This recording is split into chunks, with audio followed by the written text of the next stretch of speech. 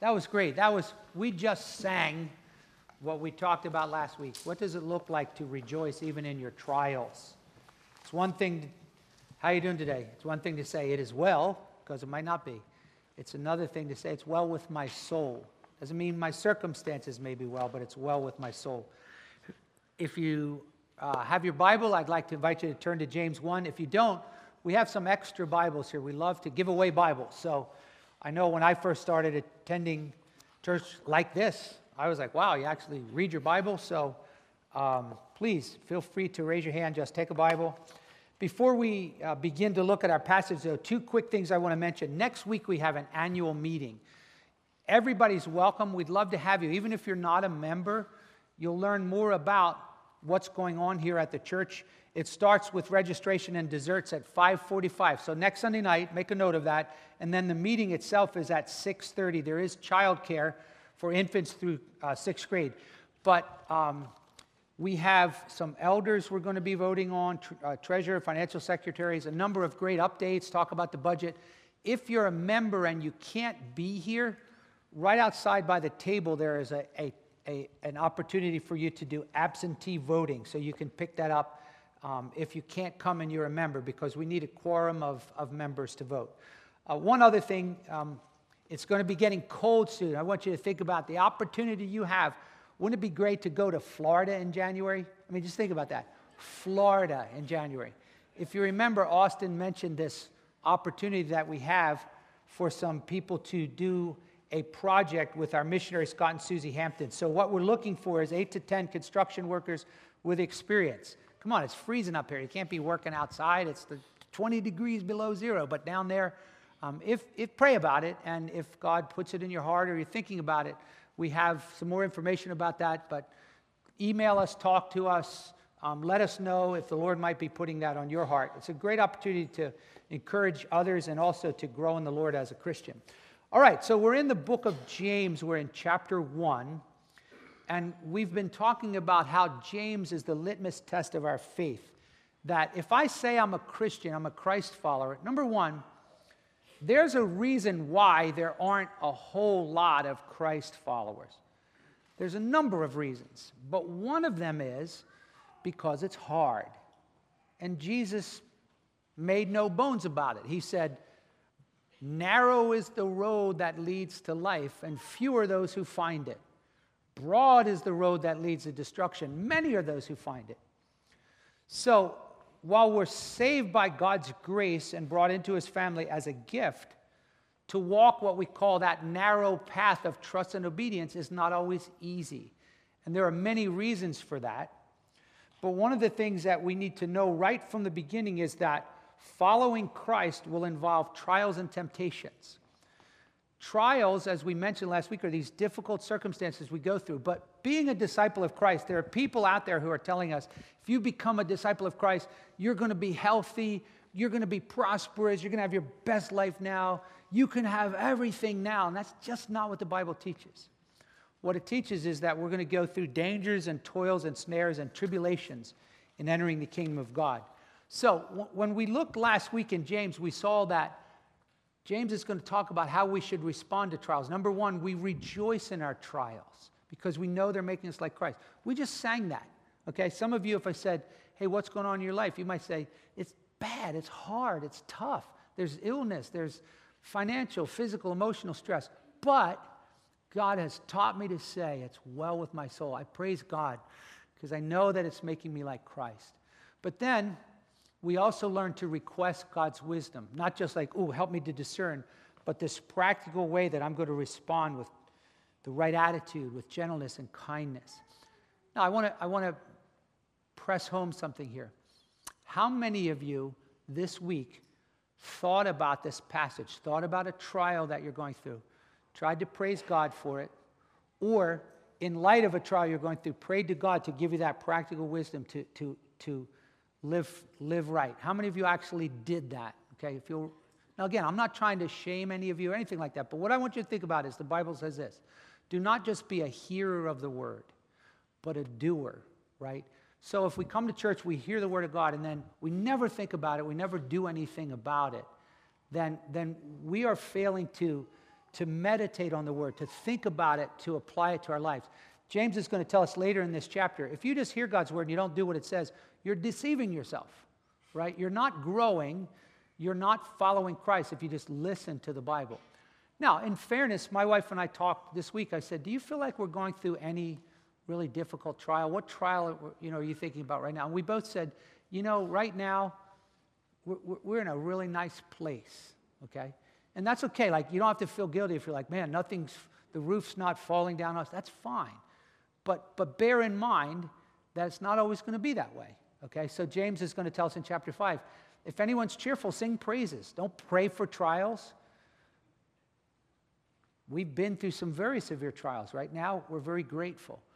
But even if you're not going through trials, you can also help to disciple others, because we need to prepare them for trials, and then we need to encourage people in their trials.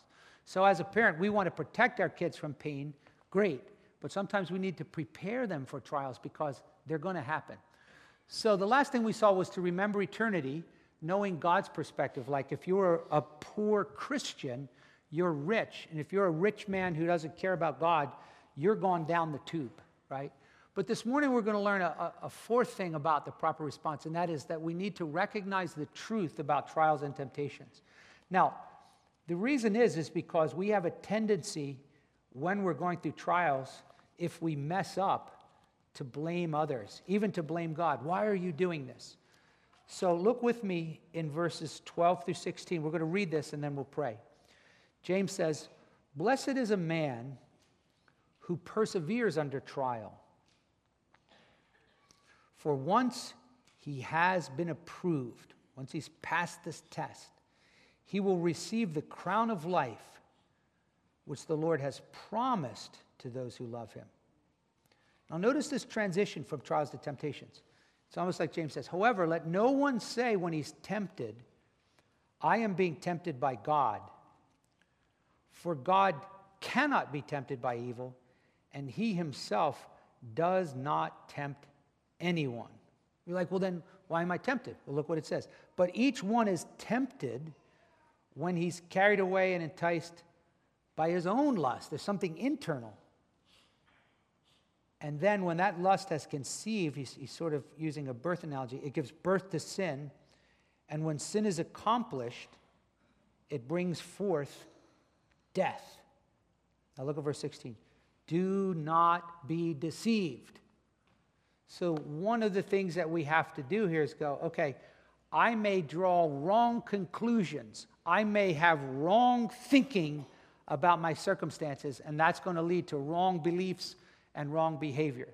So that's why I say we need to recognize the truth. Don't be deceived. Okay, so what will that look like? Well, let's pray about it, and then we'll get started. Father, thank you so much for allowing us to read the Word together and to grow together. For those who are just beginning, pray that they will find great joy in the Bible. For those who are further along, that we will continue to love the Word, but also realize that the Word of God sometimes corrects us, comforts us, strengthens us, teaches us how to live and what changes we need to make. May the Holy Spirit use your Word. May we love Jesus more as we listen and learn from the Scripture. In Jesus' name we pray, amen. Now notice, he's already told us that we should rejoice and we should request wisdom. But now the first thing that we're going to see this morning is that James is going to tell us that persevering through your trials has a great reward. Persevering. In other words, if I don't continue, then I'm missing out on the reward. So let's start with the beginning of the verse. It says, "Blessed is the man," and again, you could say the person who perseveres. The idea of this blessing formula, that's used in both the Old and New Testament. There are a number of places in the Bible where it'll just say, "Blessed is this man." Psalm 1, "Blessed is the man who doesn't listen to the counsel of the ungodly, but delights in the word." Even when Jesus was on earth, when he taught the Beatitudes, remember, as he was teaching us how to live, he goes, "Blessed are the meek, blessed are the pure in heart." But when I think of being blessed, the word itself means to be fortunate, privileged, a recipient of God's favor. It doesn't necessarily mean that you're happy, okay? You can be blessed, but not always meaning like, wow, I'm just so happy, okay? So as you think about being blessed by God as a Christian, it's important to understand that blessing in Scripture has two senses. The first sense is what we call our positional blessing. Every Christian is positionally extremely blessed. In Ephesians chapter 1, Paul says, we should praise God who has blessed us with every spiritual blessing in the heavenly places in Christ. So like Scrooge McDuck, who was savoring his money, James says, as a Christian, you can just stop and think about how blessed you are. Every Christian, positionally, these are true. You are forgiven of your sins, Ephesians says. We have the gift of the Holy Spirit.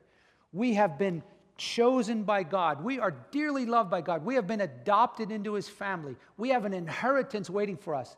And so sometimes we just need to stop and say, God, I thank you so much that I have all these blessings. Now, at the same time, even though that's true, sometimes when I ask people how they're doing, they'll say this, and maybe you've heard this, man, I am too blessed to be stressed. And I don't know how to take that, because on the one hand, I go, well, I must not be very blessed, because I'm stressed, right? No, I know what people mean, I think, when they say I'm too blessed to be stressed. But I think sometimes when you poke around, they probably would say, well, yeah, but I am stressed. Well, then I go, well, then why are you saying too blessed to be stressed? So I think a better way to look at these blessings is maybe instead of saying too blessed to be stressed, is to say something like this. As I know my blessings, it'll help me slow my stressing. Does that make sense? But I think sometimes that might be a little, maybe not for you, but to me, too blessed to be stressed. It's like, well, yeah, but come on, really? But yeah, I need to think about, I am blessed, right? But on the other hand, that's one aspect of blessing. But the other aspect of blessing is more experiential. It's events in our lives where we experience God's blessing. Now, these are more what Jesus, for example, talked about in John 13. Remember when Jesus washed the disciples' feet? He said, I washed your feet, now go and wash one another's feet. And if you know this, you are blessed when you do it, okay? That's not talking about, wow, I'm forgiven. Yeah, you're always forgiven. But when we obey God, we have this special blessing that He often puts upon us, His favor upon us. In fact, later in James 1, in verse 25, he says, if you hear the word of God and you do what it says, you will be blessed in your life. So, well, what does that look like? How do I know if I'm experientially being blessed by God? Well, I think there's a couple things to think about. It certainly doesn't mean material things, right? It doesn't mean if you're trusting and obeying God, you should be getting a new car or you should just get good reports back from the doctor. But yet at the same time, there is a sense of God's joy and favor in your life, right? God does bless obedient Christians. And sometimes we miss out on favors and blessing, especially just in our own souls, because we're just not committed to trusting and obeying God. So James goes, blessed is a man, right, who perseveres under his trials. Now, what does he mean by persevering? Well, remember, a trial is any difficulty that's going to threaten my faithfulness to Christ. And we talked about this. Some of you are experiencing emotional trials, financial trials, relational trials, like you can't get along with your spouse, you've got a kid away from the Lord, or your parents are dying, or you've lost a loved one, or you can't get along with someone else. There's all kinds of trials, various things, physical, financial. And James doesn't have any specific one, because earlier he said various trials. But the key here now is he says, blessed is the man who perseveres. So what does it mean to persevere in a trial? Well, the word itself means to remain, to stand your ground in trouble, affliction, or persecution. So what does it look like when I'm going through a hard time? What would it look like for me to persevere? Because the opposite would be to quit, okay? So for example, I like to use this as an illustration. How many of you, like me, had music lessons of some sort, an instrument, and you quit, and now you can't play an instrument? Anybody else beside me? Now, those of you who didn't quit that can play an instrument, before you give yourself too many pats, I would say 9 times out of 10, those of you who didn't quit, it wasn't because of your internal perseverance. It's because your mom said, you are not quitting, right? So don't give yourself too much credit. But those moms, this is just a little pointer to moms, right? You know, most of us who quit wish our mom didn't let us quit, right? Because now when I see somebody jamming on their guitar, I'm going, wish I could do that. And then I'm reminded I could have if I didn't quit, right? So what would it look like to quit in my trials? Well, the issue of perseverance means that I am going to try to do 2 things. One, I'm going to continue to trust God. And number 2, I'm going to continue to obey God. If I don't continue to trust God in my difficulties and or don't continue to obey God in my difficulties, then I'm not persevering. Okay? So, as you think about perseverance, perseverance has kind of 2 angles as well. The first perseverance is when you're going through a specific trial, okay? God may give you a health trial that's not going to last a lifetime, okay? So there are event-type trials. They may last years or they may last weeks, but they're not lifetime. So even Job, as terrible as his life was, in James chapter 5, James says this in James 5:11, behold, we count people blessed who endured. Same word. We count people blessed who have endured their trial. You have heard of Job and how the Lord dealt with him compassionately and mercifully. So there's this, you know, maybe right now, what are you going through that's difficult? Or have you already given up? You're doubting God, you're mad at God, or you're just like, I'm not doing this because I can't take this anymore. And now you're disobeying God. So think of specific areas of perseverance. But then the other thing to think about when it comes to perseverance is that perseverance is a lifestyle for a Christian. It's more than just a punctiliar event. So sometimes Jesus would say things like this: it is only those who persevere to the end who will be saved. And you're like, wait a minute, I'm already saved. Why would Jesus speak about perseverance? Because what we learn from the New Testament is that the mark of all true Christians, if you're truly born again, you will persevere in your faith and trust in Christ. But what's ironic and almost kind of like mysterious about this is because your perseverance isn't ultimately depending on you. It's depending on Christ. And you're like, well, where do you get that from? Well, let me give you a couple examples. If I wake up, I always see this at weddings. Tomorrow morning when I wake up, blah, blah, blah, I will be there. If I wake up tomorrow and I still want to follow Christ, why is that? Is that because I'm just a committed Christian? No. Philippians 1:6 says this: he that began a good work in me will perform it until the day of Christ. You see, Jesus called us and elected us and brought us to himself, and he's invested in us. He will not lose a single one of his elect. He said in John 17, Father, of all those you've given me, I will lose none of them. Right? But here's the rub. Here's the tension. Those who don't finish the Christian life didn't lose their salvation. They weren't Christians. So we are called to continue to cling to Christ and follow him all of our lives.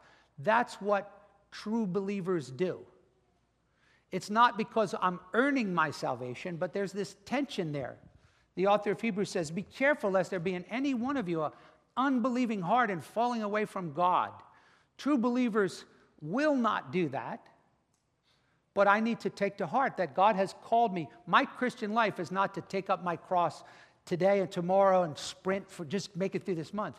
It's a lifetime of following Christ. And I thank God that he's going to discipline and do whatever he needs to do to keep me following him, okay? So I want to encourage, some of you may be on the verge of bailing on this whole thing.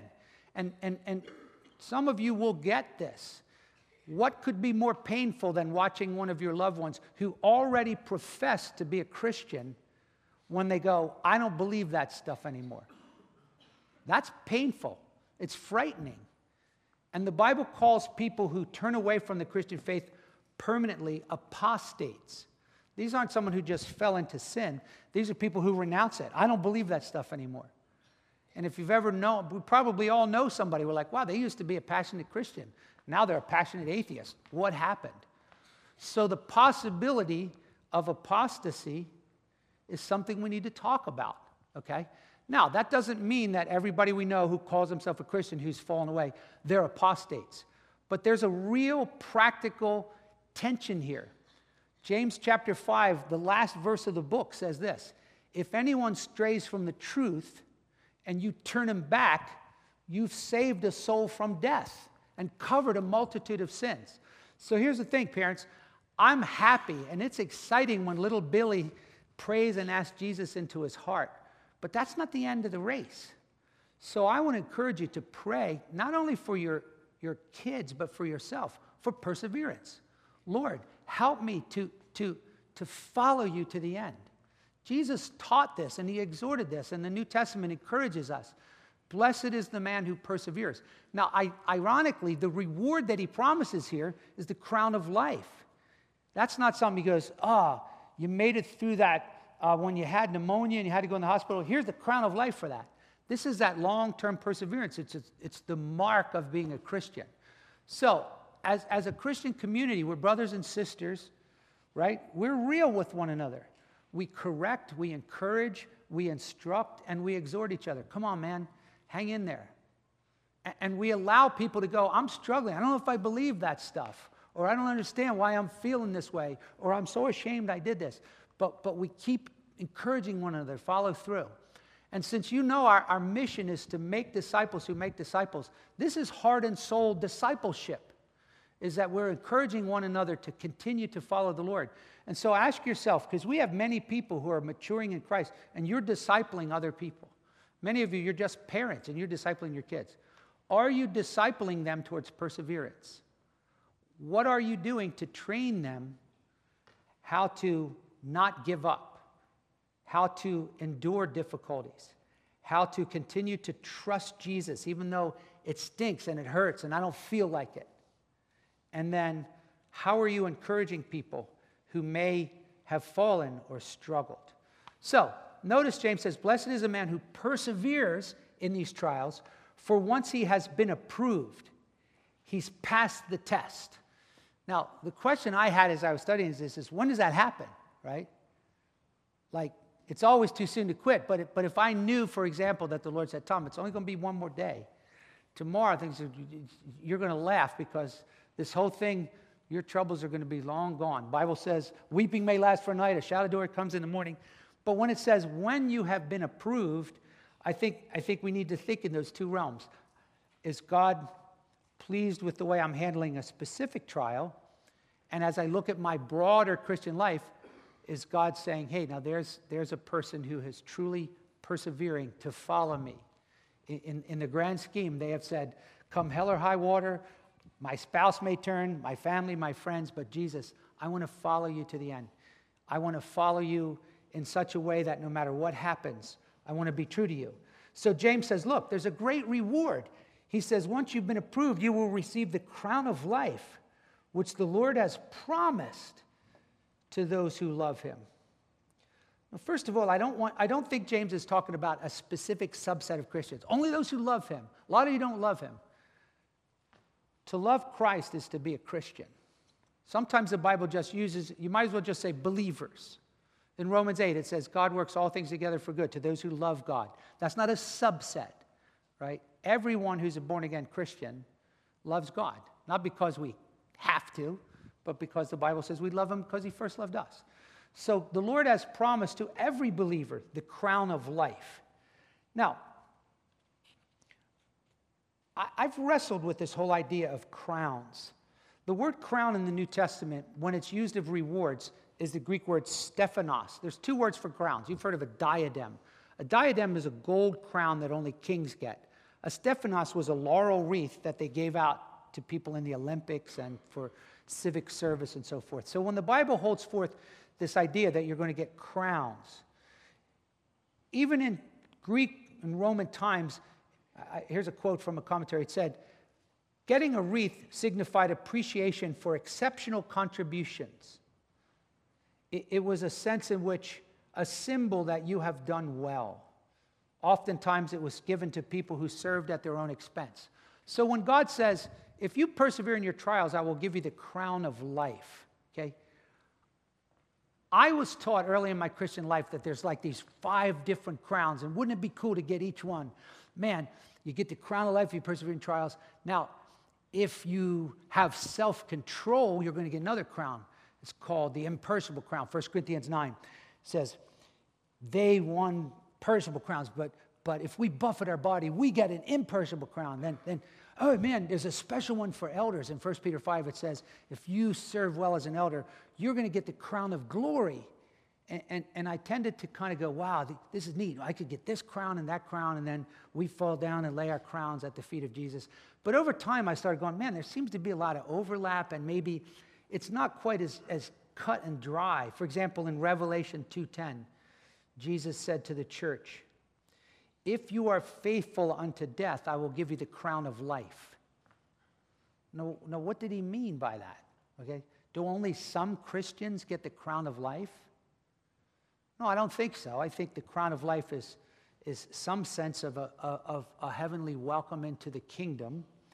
So I've kind of landed here with, this is a quote from a commentary I read this week. It said, it's fruitless to try to pin down a specific promise that James has in mind. You know, the Lord promised a crown of life. Like what exactly that means? But rather we should just know this, that God will reward us for our faithfulness and obedience. Okay? And that there really will be rewards, both in this life, you're blessed, and in the life to come. Okay? And so that isn't wrong to let that motivate you, to think about that. Contemplate your heavenly rewards, to spur you to faithfulness. James says, look, this is promised by God. And by the way, I want you to think about that. Promises in the New Testament are these precious things that should help me. I'm struggling, but wait, I have this promise. I can do all things through Christ. I have this promise that if I suffer with him now, I'll reign with him then. I have this promise that God will never leave me nor forsake me. So if you haven't gotten into the habit as a Christian of rehearsing God's promises, of using them practically in your life when Satan comes against you, take up the shield of faith and the sword of Spirit. What has God promised you that you're holding on to? You're like, I need to be married right now. Well, wait a minute. God promised you. He will provide all of your needs. So as Christians, we can learn to go, God, thank you for your promises. So I'm promised a reward if I persevere in my trials. But then James makes this transition. He goes, but now I want to talk about temptations. And what's really interesting is that the Greek word for trial and temptation is the same word. That's why this is so confusing. It's the Greek word peirasmos. And you're like, well, how can a trial and a temptation be the same thing? They're not. But it's the same word. But that shouldn't really be confusing because think about it. Many words have more than one meaning. Like if I said to you, this morning, I saw a trunk. Some of you are looking at an elephant trunk, tree trunk, car trunk, human trunk, clothes trunk, okay? The only way we can tell the meaning of a word is we see its context, okay? So sometimes when the Bible uses this word, it's clearly talking about a trial. But other times in the context, it becomes clear that, no, now we're not talking about a trial, now we're talking about a temptation, and they're not the same thing. They're similar, and this is why it can be confusing. Because while God sends us trials, he never sends us temptations. So, James says, let no one say when he is tempted, I'm being tempted by God. So I want you to just stop and think for a minute. What does it mean to be tempted? To be tempted means to be enticed to sin. Something is drawing you to improper behavior. The problem is, we only use this word now to talk about chocolate. Ooh, that's so tempting. Like temptation is a sober thought, and sin should be something that we're abhorred by. Not like, oh, it was decadently delicious. It was so tempting. Naughty but necessary. Like temptation is real. So James says, when you are experiencing temptations, understand this, that God is not the author of them. I like what John Calvin said. He said, God will try us, he'll give us trials, so he can lay before us and make our hearts know. He draws out what's hidden in our hearts. But he says that's very different from alluring my heart by wicked lusts. God does not draw me and entice me to sin. Now, he may give me a trial that's painful and difficult, but if I begin to veer aside and sin, that was not from God. He did not tempt me. He was not the source of this. Now, I think the reason why James feels the need to do this is because this is how we act as humans. We are brilliant at evading our own responsibility. I'm really good at apologizing as long as I can add the word but and then explain why what I did wasn't really my fault. And I like what one commentary said. He said, this comes from all the way down. It's been delivered to us from the first man, Adam, right? So when Adam sins, he's like, yeah, well, the woman that you gave me, right? So James is going, let's make this crystal clear. When you go through hard times, if you turn aside and you decide to disobey God, God didn't tempt you. That entirely came from you. And the Greeks knew this, or the Jews knew this even before the time of Jesus.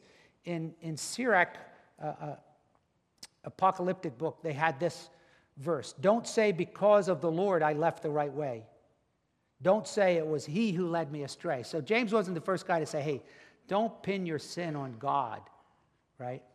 Well then, if it's not God who's tempting me, where is this coming from? He says, God doesn't tempt anyone, but each one is tempted when he's carried away and enticed by his own lust. So let's talk about this word lust, because James is saying, look, it's not God he'll put a trial before you, but he doesn't put a temptation before you. The word lust just means desire, okay? Somehow we've given the word lust a bad definition from the get-go, and it's not always that way. Jesus lusted. Same word. In the book of Luke, Jesus said, I desire to eat the Passover, okay? So when the Bible speaks of lust, it could be translated desires, okay? But here's what a lust is when it's wrong. It's a desire for something forbidden, okay? So there's nothing wrong with saying, man, I am really thirsty. I desire a drink, right? There's nothing wrong saying, boy, I desire to have intimacy with my spouse. That's not sin, okay? But when I lust for things that are wrong, when I'm craving what I know is wrong, that's a lust. And the Bible tells us that that's sourced in our flesh. Now, James doesn't use the word flesh here, but we know from other scriptures. James says, Peter says, abstain from fleshly lusts. So here's how I want you to think about the flesh. The Bible says that there's this principle inside of us called the flesh. And unbelievers are dominated by this force within them that dominates them to disobey God. When you become a Christian, Galatians says, we have crucified the flesh. So there's been this decisive break in sin's power over us. I no longer have to be dominated by my flesh. I look to Christ and I consider myself dead to sin. I walk in the Spirit. I'm not carrying out the desires of the flesh. However, what the Bible teaches is that we still have remaining sin in us. And this is what it means when it says, don't carry out the desires of the flesh. There will never come a time when you'll be at a place in your Christian experience where you won't have any desire to disobey God, okay? But the question is, are you going to give in to that? Are you going to allow, well, that's just the way I am, I tried stopping my angry outbursts, or I tried to stop, doing this or that. So what James is teaching us here is that our own flesh is the root of our sin. Satan can tempt us, our flesh can tempt us, but God doesn't tempt us. Now notice the imagery that he uses. He uses two phrases. We're carried away and enticed. Now what's interesting is, most of the commentary said this is a fishing illustration. You're enticed, there's the bait, and then once you're hooked, you're carried away. And I'm going, but he doesn't put it in that order. He puts carried away first. And the very word carried away, it has the idea of initially being reluctant, but kind of being pulled into it. We talk about being dragged into something. So just think about your own heart. When you start going astray, you're initially reluctant, and then you're dragged. It's your fault, and then you just take the bait and you sin. And James says, when you and I do that, he says, lust conceives, it gives birth to sin. Sin is accomplished, it brings forth death. So, as we close, I want us to think about a couple of things here. James is going, listen, you got to know that the truth about trials and temptations. Trials, they come from our Father, but temptation comes from our flesh. So here's some things that are really practical. I want you to ask yourself, how are you doing with your perseverance? Let's start with that. Some of you are being tried right now in your marriage or something that's difficult, you don't like it. How are you doing? Are you trusting God? Are you getting better or are you getting bitter? Are you ready to quit? Have you complained? Have you stopped praying? Are you doing things that you know are sinful, but it gives you some comfort? Well, what do you expect? I mean, when I have to do this, no. James says, blessed is the man who perseveres. Have you grown weary? Are you disillusioned? Are you taking the easy out? If so, let God correct you and call you back. Say, no, you can get through this. I'm going to help you. But secondly, I want you to think, how are you discipling others? How are you preparing your children to handle trials? Or if you're a small group leader, or you led someone to Christ, or just somebody you meet with, how, even if it's a peer, how are you speaking encouragement into one another's lives? I've frequently said to someone as I'm talking to them about a difficulty in their marriage, I would love to tell you that if you take the love dare and you do this, this, and this, that your marriage is going to take off. But I don't tell people that because God didn't promise that. So sometimes I'll say to them, this must be really hard.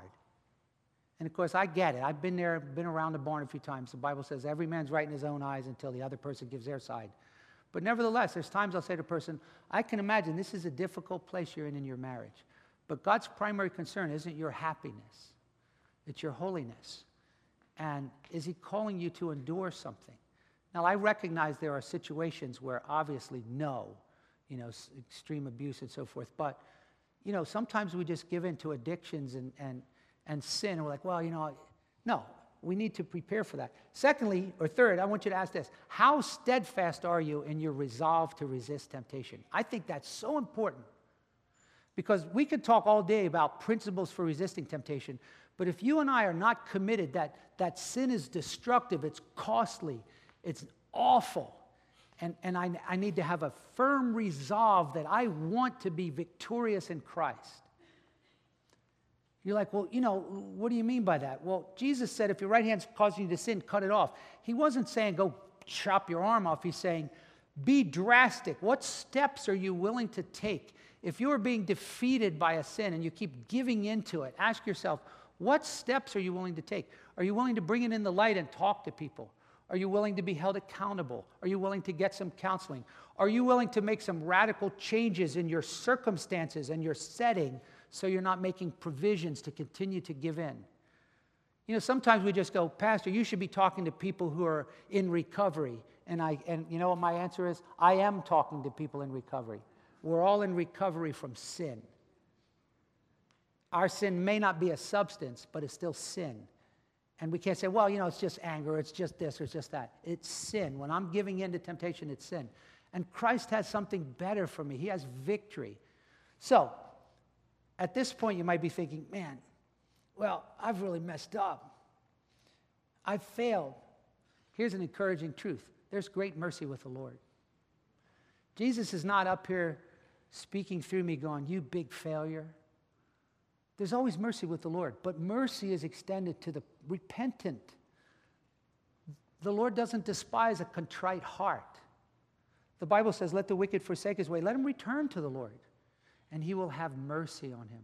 When we humble ourselves before God, when we're serious about turning from our sin, Christ isn't up there going, it's about time now, figure it out. He's there to embrace us. He's there to run toward us. He's there to change us and to help us. So even if you failed and you just feel like, wow, this is just, you're just beating up on me. The Lord's not beating up on us.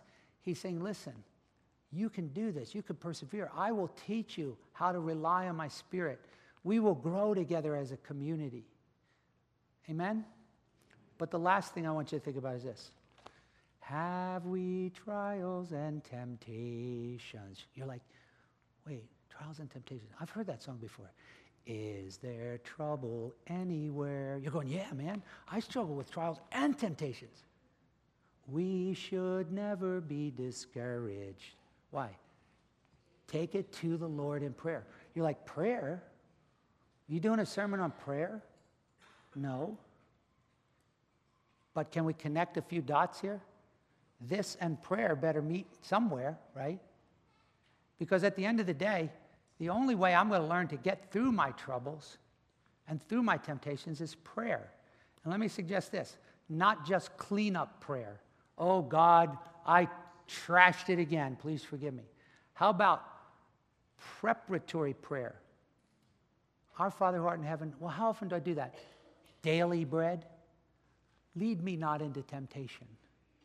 So I want to encourage you to add into your prayer life, Lord, I don't know what's coming, but please protect me.